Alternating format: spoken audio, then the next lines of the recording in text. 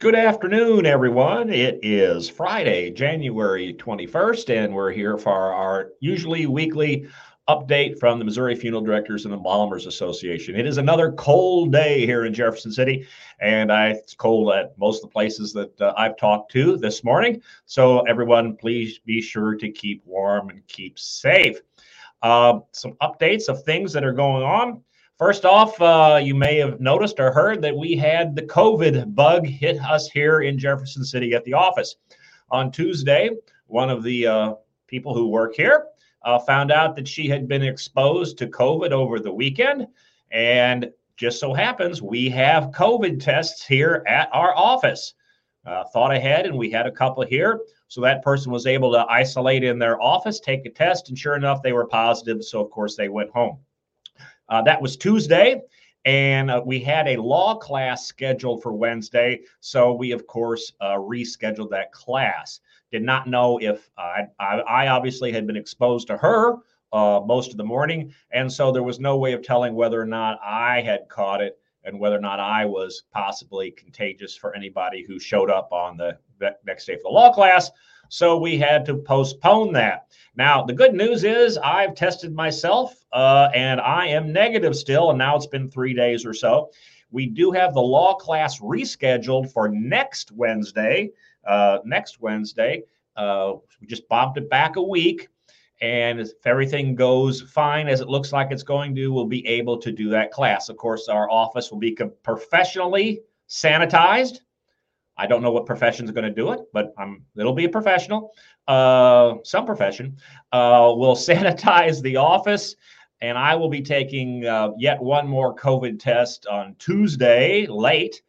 Well, maybe not too late because we'll have to call people, but I will take a test on Tuesday to make sure that I still am negative for COVID before we teach the test, because no matter what we do,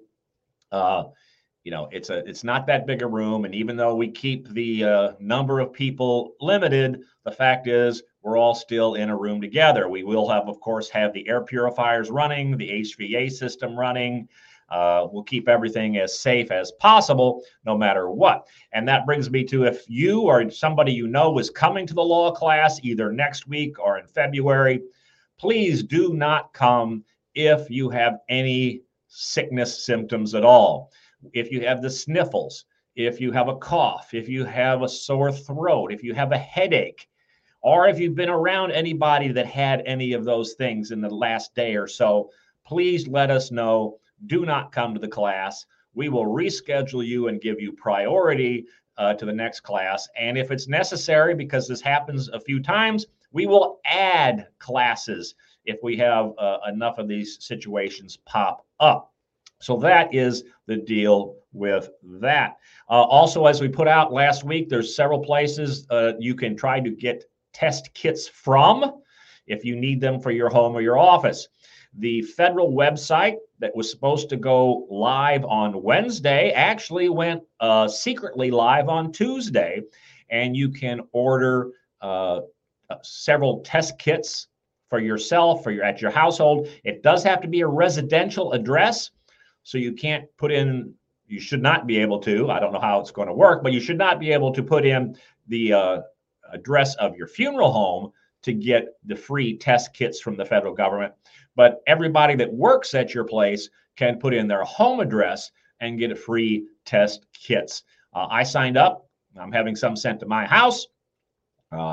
Also, I found out that Blue Cross Blue Shield, or Anthem Blue Cross Blue Shield, if you have one of the Blue Cross versions out there, they are also, you can get on their website and order at least one test kit per day, I think it is, or something like that. You can check that out as well. Also, as of last Saturday, going forward, theoretically, any test kit that you purchase, if you go out to a Walgreens or a pharmacy or a CVS or something and you buy yourself a test kit, your insurance company is required to reimburse you for that. But it has not been easy for people. Just check out the web pages and Google this one. And some of these insurance companies have got forms that are worse than your tax forms. 3 pages of stuff to fill out to get $17 reimbursed to you for a test kit or $20 reimbursed to you for a test kit. So the insurance reimbursement for test kits, that is not going as smoothly, I don't think, as people thought that might have. So, but if you do go out and purchase yourself a test kit, or anybody does, at least keep the receipts. Hold on to them for now. Maybe things will get a little easier in a little bit, but don't throw those receipts away. Last thing, the new news. We talked about getting your funeral home, make sure you have an adequate supply of N95 or KN95 masks, because there's going to be a run on them now that the CDC has said that that's really what everybody should have been wearing all along anyway. Well, yes, that has taken place. Stores are running out of the N95 masks. So the federal government announced that somehow, starting next week, every adult in the United States is supposed to be able to go into a pharmacy, a Walgreens, a CVS, a Rite Aid, something like that, and get 3 free N95 masks out of the National Strategic Stockpile. How in the world that's going to work, nobody seems to know either. How do you go to a large city and there's 5 CVS and 3 Walgreens all in one block. So how do they know you're not going from one to the next one, the next one, the next one? Nobody seems to know that. They also say that starting out anyway, supply may be limited with the program not fully ramped up until February. But nevertheless, if you're going to a Walgreens or a CVS anyway, or one's on the way to work next week, wouldn't hurt to stop in, see if you can't pick up a couple, 3 free masks for yourself, and pass that along to everyone else. So we'll let you know how that turns out when everything's going on.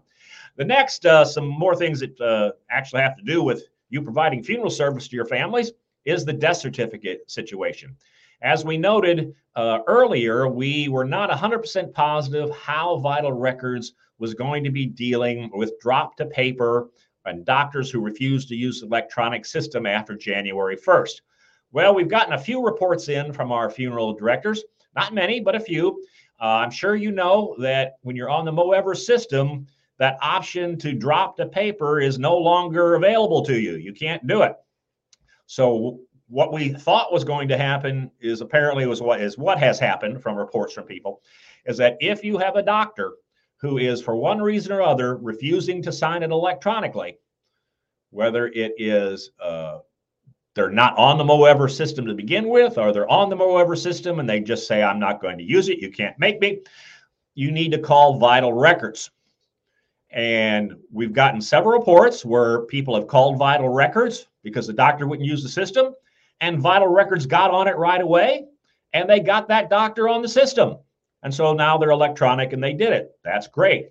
We've also had a couple of reports where that hasn't happened, where Vital Records has not been able to get the doctor on that system. And so now it's been several weeks and the family still does not have a death certificate. We still want those reports, good and bad. We have a few, but I don't really have enough yet to take a nice big stack over to somebody and say, here is the problem that we have. I've got a couple, but if you're having a problem, we need more of those documented. And what I need is, of course, your funeral home. I need the name of the deceased, the date that the deceased died, the date that you called Vital Records to tell them this doctor was not on the system, and then what the status of that, who you talked to, if you get the name of who you talked to at Vital Records, and then let us know what the status is. It's been 2 weeks, it's been 3 weeks, it's been 8 days, and still do not have the death certificate. We need all that information so that if this is going to be a significant problem, we can go and talk to them about it to see how to fix it. Now, of course, if you're having great luck with it too, I don't need all the particulars, but I want to hear that as well. We want to know the good and the bad with this system so that if it's necessary, we can go to talk to people about it. Another thing that's been changed in the last month or so, and you may not have experienced this yet, is the inspectors. As the inspectors go out and inspect the funeral homes, now we're talking about the routine inspections that they've started up and are doing again. In the past, they always had a clipboard with a checklist on it, was a two-page checklist, and they checked off all the stuff they were supposed to look at. Was there a sheet on the embalming room table? Yes or no? Were your pre-need contracts sequentially numbered? Yes or no? Was there a lock on the embalming room door? All that stuff that they inspected was on a sheet of paper. And the normal procedure for most times is after the inspector was done, filled out that sheet, they would let you make a photocopy of that when they left. And that was great because very often these inspectors show up and the owner of the funeral home might not be there. The funeral director in charge might not be there. The person who's responsible for making sure that all this stuff is dealt with might not be there when the inspector's there. Also, even if that person is there, it's good to have a record of what that inspector found before the inspector gets back to Jefferson City. So that you know that if you get a letter from Jefferson City, that it matches up to what that inspector actually said they did or did not see. Well, the problem is they're going electronic like the rest of the world. And so now instead of having this nice little piece of paper, the inspectors have got an iPad. And they're doing this all do it on iPad. Now, I can see how that might be more efficient for the state of Missouri, but the problem was you didn't get the photocopy to keep because they left with their iPad. And so you might remember what they told you. Maybe they showed you the iPad, but you didn't have any kind of record to show the owner, to show the funeral director in charge, your supervisor, or to keep track of all that. Well, we had a couple people talk to me about that, so I went and talked to the new executive director of the state board. I told her that we had some funeral homes that were concerned about this. And is there any way that we can somehow get a record of what's on that iPad to the funeral home right away so that they know what it was this inspector did or did not find? And I talked to her on like a Monday about that. And on a Tuesday, she got right back to me and said, yes, that made sense. So what they're going to do is at least this is what I was told was going to happen. So you let me know if it is or isn't. But what I was told was that the inspector will be able to email you a copy of what's on their iPad right away, so that even before they get back to Jefferson City, you will have a record of what it is that what that inspector found or did not find at your funeral home. And that's probably not as convenient or not as easy as just being able to run over to the photocopy machine and do it, but it's better than nothing. So at least they responded to our concerns about that. Thank you very much over there for doing that. But let me know if it's working. Let me know if the inspectors are doing that, because if they're not doing that, I need to tell the folks over at the state board that it's not happening, because they told me that it would. So let me know about that. Okay, the last thing I want to cover is to make sure you have your calendars marked for the Tri-State Convention.